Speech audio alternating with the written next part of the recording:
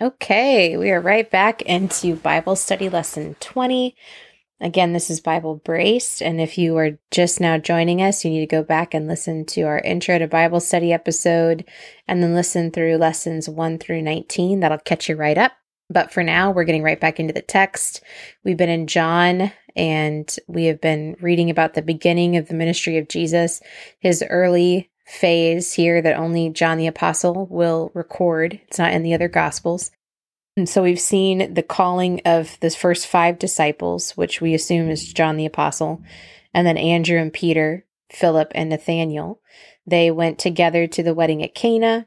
They then went to Capernaum with the family of Jesus for a few days. And then it looks like Jesus and his disciples alone go on to Jerusalem for the feast of Passover. So Jesus has been in the city. He has cleansed the temple. He's had an interaction with the Jews there, probably the religious leaders, we can assume. So yeah, kind of interesting, all the things that are going on here. So we're getting into chapter 3, and this is a very important chapter in the Christian walk. And I'm sure you have heard parts of it, even if you do not read the Bible regularly. Chapter 3 is very significant. So let's just jump right in, verse 1. Now there was a man of the Pharisees whose name was Nicodemus, a ruler of the Jews. This man came to him at night and said to him, okay, first of all, why are you there at night, Nicodemus? I think we know why. Let's see if we've got a footnote here on this intro to Nicodemus in our MacArthur Study Bible. I bet we do. Yes. Okay, so it says here, although Nicodemus was a Pharisee, his name was Greek in origin and means victor over the people. That's interesting. He had a Greek name. He was a prominent Pharisee and a member of the Sanhedrin, a ruler of the Jews. Nothing is known about his family background. He eventually came to believe in Jesus. We know that from later in the Gospel of John, risking his own life and reputation by helping to give the body of Jesus a decent burial. At the very end of the Gospel of John, we see that. So when it says he's a ruler of the Jews, this is a reference to him being part of the Sanhedrin. And this would have been quite an honor in this time period. To be a religious leader was an honor, but to be a ruler of the religious leaders was also an honor. So him coming to see Jesus by night, the footnote for 3:2 says, while some have thought that Nicodemus's visit at night was somehow figurative of the spiritual darkness of his heart, or that he decided to come at this time because he could take more time with Jesus and be unhurried in conversation, perhaps the most logical explanation lies in the fact that as a ruler of the Jews, Nicodemus was afraid of the implications of associating openly in conversation with Jesus. He chose night in order to have a clandestine meeting with Jesus, rather than risk disfavor with his fellow Pharisees, among whom Jesus was generally unpopular. I think that does make sense because we see later, I think it's in chapter 7. Yes, chapter 7, verses 50 and 52. Let's go there real quick. John 7:50 is later in the ministry of Jesus. It says, Nicodemus, the one who came to him previously, who was one of them, said, our law does not condemn a man unless it first hears from him and knows what he is doing, does it? But then they answered him like sarcastically and were like, are you also from Galilee? Investigate and see. And they kind of give him a hard time for that statement. But here you can see Nicodemus is standing up for Jesus a little bit. But then when they make that retort, he doesn't keep fighting. He just kind of, like, everyone goes to their own house, it says at the end of that verse. So that's kind of interesting to me. I think John is capturing here, even just by saying he's coming to him by night. You know, there's an idea to that. There's an idea that's conveyed here because he could have just said he came to Jesus, but he tells us it was at night. So I think we can kind of assume that, but, you know, we don't need to be emphatic about things that Scripture is not emphatic about. So it says, this man came to Jesus at night and said to him, Rabbi, we know that you are a teacher who has come from God, for no one is able to perform these signs that you are performing unless God were with him. Pause here. First of all, he says, Rabbi, we know that you are a teacher who has come from God. Who's the other we? Who else knows? So the religious leaders as a whole do not believe that. We see that from other interactions Jesus has with them. But apparently there are some that do understand who Jesus is. And when he says it like that, it almost makes it sound like Nicodemus has been sent, almost like a delegation, to interact with Jesus on behalf of these men who believe. It's kind of interesting to consider that. We know from elsewhere in the Gospel of John that there are those of the Pharisees who believed in Jesus but were afraid to speak up because of their position. And the verse actually says, because they love the praise of man more than the praise of God. It actually states that.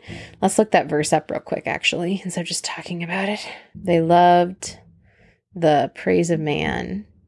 John 12:43. Let's go there quickly. John 12:43. And that says so let's start earlier than this. Verse 42 says, "Yet despite that, even many of the rulers believed in him. But because of the Pharisees, they did not confess it, so that they would not be expelled from the synagogue. For they love the praise of men more than the praise from God." Isn't that tragic? That's so sad. But again, we see here that there was more than just Nicodemus, it looks like, who knew Jesus was truly God. And Nicodemus seems to almost be an emissary that's coming to interact with Jesus. "So we know that you are a teacher who has come from God, for no one is able to perform these signs that you are performing unless God were with him." And this is where you kind of wonder what Jesus has been doing during this week of Passover, because there's enough of a crowd, there's enough of a hubbub regarding him, so much that Jesus is not trusting himself to that kind of notoriety. And then he's causing a stir enough for Nicodemus to come see him at night. And he's apparently been performing signs that point to the fact that only someone coming from God could do these things. So we don't know what all Jesus has been doing. Maybe there are miracles that are recorded in other gospels, maybe not, because this seems to be kind of a pre-period before we get into the bulk of his ministry. So it's kind of interesting. Jesus answered and said to him, "Truly, truly, I say to you, unless someone is born from above, he is not able to see the kingdom of God." And so here, our little footnote in our app says the same Greek word can mean either from above or again, which allows for the misunderstanding by Nicodemus here. Jesus was speaking of new birth from above, while Nicodemus misunderstood him to mean a second physical birth. That's interesting. So the word can mean either one. Okay. So it says, unless someone is born from above or born again is how Nicodemus takes it. He's not able to see the kingdom of God. Nicodemus said to him, "How can a man be born when he is an old man? He is not able to enter into his mother's womb for the second time and be born, can he?" And Jesus answered, "Truly, truly, I say to you, unless someone is born of water and the Spirit, he is not able to enter into the kingdom of God. What is born of the flesh is flesh, and what is born of the Spirit is spirit." There are a lot of people who get off into what does it mean to be born of water? And I think that doesn't take that much imagination to understand what's being said here. Even though amniotic fluid is not water, we do say people's water break when they're having a baby, right? That's the idea of being born of water. But then you see here in verse 6, that same thought is reiterated, but then instead of water, he says, whatever is born of the flesh is flesh. So he makes it really clear that we're talking about physical birth here. And then he says, what's born of the Spirit is spirit. And he's being emphatic about that. But then what's interesting here is he says, what is born of the Spirit is spirit. The what is born of the Spirit, that is a capital S. That is referring to the Holy Spirit. So he's saying whatever is born of God through the Holy Spirit, essentially. That is the function of the Holy Spirit. So that's interesting. And that's probably from the context here of what we're talking about. "Do not be astonished that I said to you, it is necessary for you to be born from above.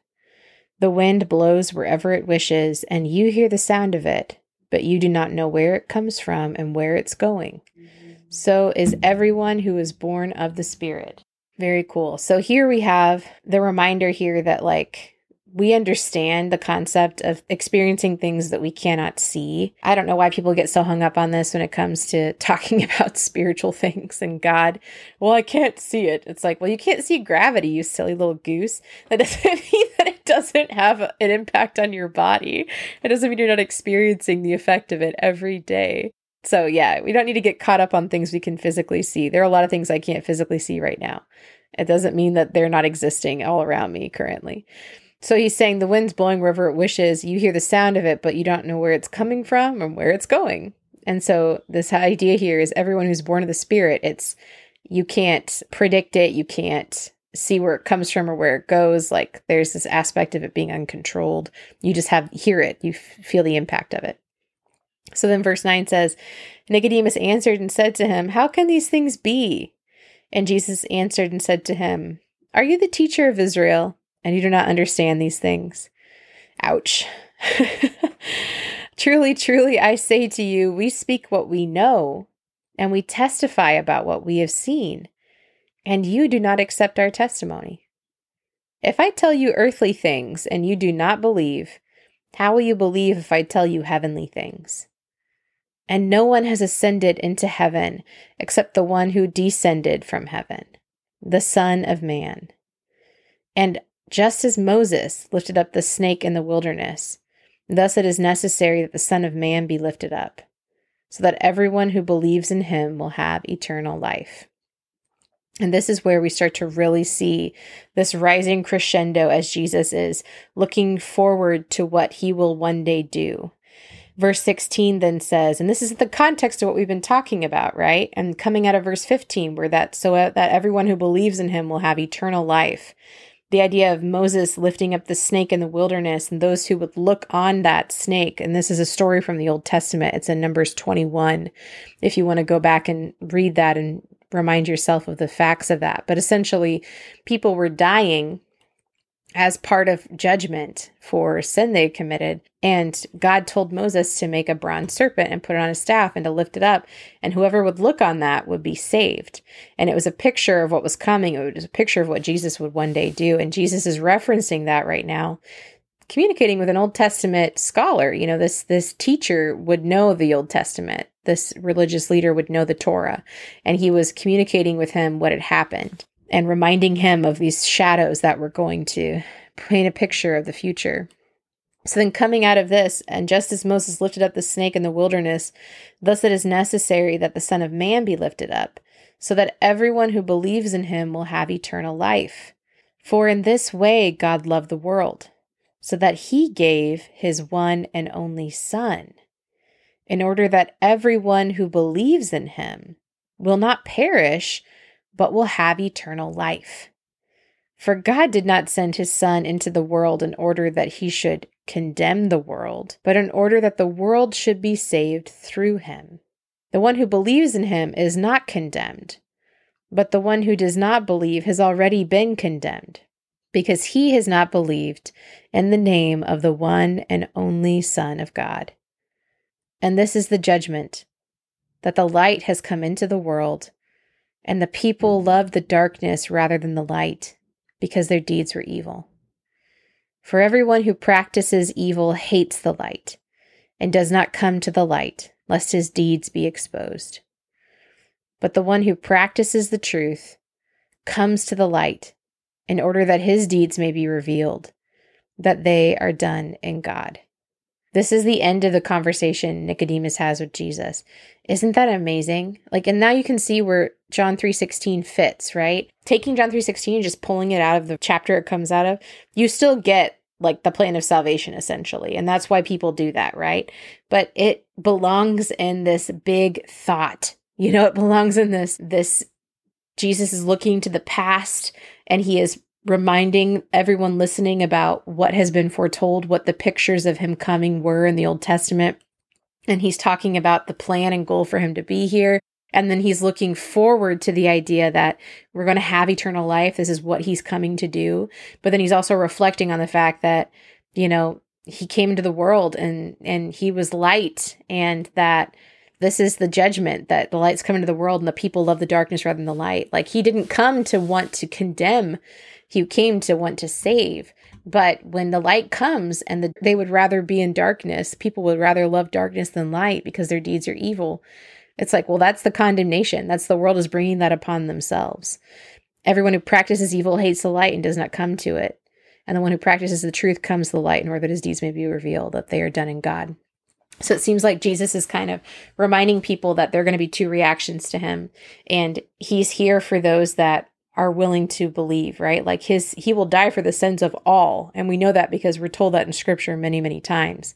But you do not receive that gift unless you decide to repent and believe what Jesus has done for you and accept that free gift of salvation. And so some will love the darkness rather than the light, and some will pursue the light. And so this is just, it's interesting to see it all kind of laid out there, the way Jesus talks about it in this passage. And then that's the end of his conversation with Nicodemus. So we went over today. I apologize for that, but it's a good thing to go over and to focus and reflect on the plan of Jesus coming and the fact that he had his eyes open. This is the very beginning of his ministry, and Jesus knows he's going to die. You know, he's referencing that right here and why he's going to die. And he hasn't even been rejected by the children of Israel yet. So he knew what was going to happen. This is the plan of God from the beginning. And it's interesting to see the love of Jesus and the way he talks about it here. So I hope you guys have a blessed week, and we'll be back next week, Lord willing, to be with you again. Bye.